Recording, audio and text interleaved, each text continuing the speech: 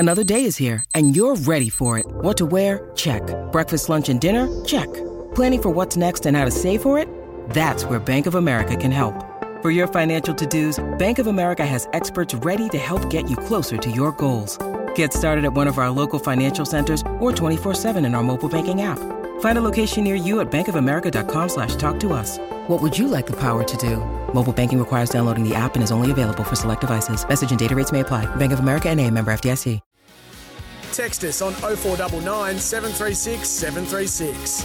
Welcome back to the Friday Form Panel. Now, race 1 at Melton. The Tab, True Roman Trotters Free-for-All.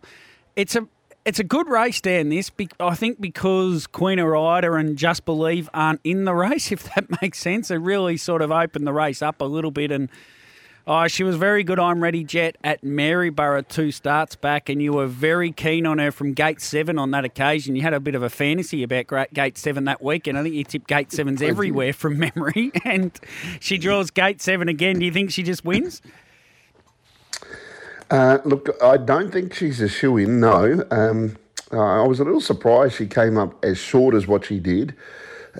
Because of the gate in this case. I think Sleepy, there wasn't a lot between I'm Ready Jet and Sleepy at Bendigo. Admittedly, I'm Ready Jet was without cover early, without doing a lot of work, and she sat outside of Sleepy and she just beat her home, but there wasn't a lot between them.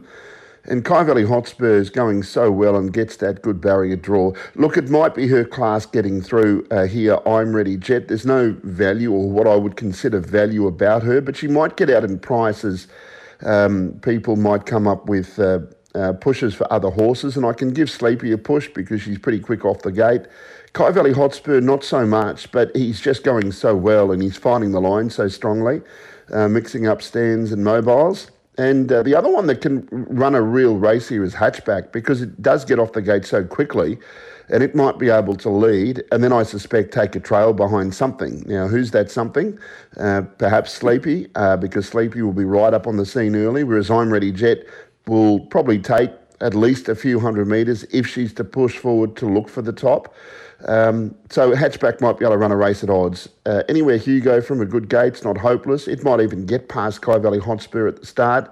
Arawakoi, we know, has got a bit of gate speed. And Chinese Whisper's the sort of horse that you need to get on the right day, and haven't quite worked him out. But he's been going okay this prep. I think he's been more consistent this preparation than he had in previous preparations. So every horse has got some sort of a chance. I think the class runner is I'm Ready Jet, and as a result, I've tipped her on top. But I'm not so keen to back her at the short quote. 7, 6, 1 and 3. Dan, if you can just replay what Dan Malecki just said and change it to my voice, that would be great. Because, Dan, I agree almost completely with everything you said. The only thing I can add is the word for whisper in Chinese is you. So that is absolutely imperative to know that if you're having a bet on Saturday night. I can't disagree with you. I'm all for that. Hatchback could run second. Kai Valley Hotspur. I'd be playing 7 from 136 in some sort of a trifecta, but not a lot of value there, and credit to the Tab because that market is pretty much spot on if you ask me. Let's just keep going. Race 2, Melton City Council Sprint. And this was another race I just thought just looked pretty simple for me, and then Steve Cleave comes on the radio and says, Outlaw Man will lead like a fire. And I thought, really? Will he? No, I don't think so. Like a Wildfire's leading form is interesting. I found 5 of them. He won his first start in Australia when he led at Shepparton.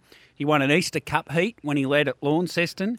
He won at Melton over the 17-20, beat Better Eclipse. He won at Ballarat, which was last July 22, and beat Bonsell Benjamin. He then ran 7th in an SA Cup heat, which we won't go into it, but Gator Pulicino mistook how many laps were left in the race. So he's 4 from 5 when he's led like a wildfire. Surely Luke McCarthy leads on like a wildfire, and the 225 looks value to me, Dan. Okay, that's. I wasn't so sure actually. I never really looked upon him as a good enough beginner. I thought initially that Jillaby Kung Fu's first up, and look, at the 1700, he's just got natural gate speed. I thought he could lead on his ear if they wanted to, but naturally when they're first up, sometimes you don't want to just push them, even if you know that they can lead, because they mightn't be quite ready. But I thought Jillaby Kung Fu is easily the quickest horse on that front line. Max Delight doesn't possess the gate speed that he used to, but geez, going well. He is. Outlaw Man's form over the short trip is excellent. I don't see him as a quick beginner, but he can push his way forward. And I thought he was a really good each way bet in the race. And the horses on the second line, Serge Blanco, Bulletproof Boy, Curly James. I thought Curly James was a terrific run last start, wide, still running time. I can make a lot of cases for horses here. Look, when I saw Like a Wildfire's price, I'd already come up with my thoughts on the race. And if you'd seen what I'd rated Like a Wildfire to what had come up, major disparity, maybe from me, and I'm underrating his chances. But I wasn't looking at him leading. Naturally, if he did, big difference, and he's probably closer to the price that is on offer at the moment. But I'm tipping 4 Outlaw Man. I thought he'll lob into a good spot, and his short course form is excellent. He looks like more of a staying type, but those sort of horses are really good in those sprint races. And as I said, his 1,700 metre form around this trip is very good. Curly James, I don't like tipping horses from outside the back line, but I reckon he's flying. I thought his last run for a 7th was terrific. How he gets into this race, again, will depend on pace in the race. Something's going to have to make a move. Bulletproof Boy was excellent last start in that good race at Bendigo. And Serge Blanco, on his last 2 wins, and who he's beaten and the way he's beaten them, he also possesses a great turn of foot. I left Like a Wildfire out of the placings, and I feel like now I've embarrassed myself. 4, 11, 10 and 9. That's the problem sometimes when you have to put your tips out so early on in the week.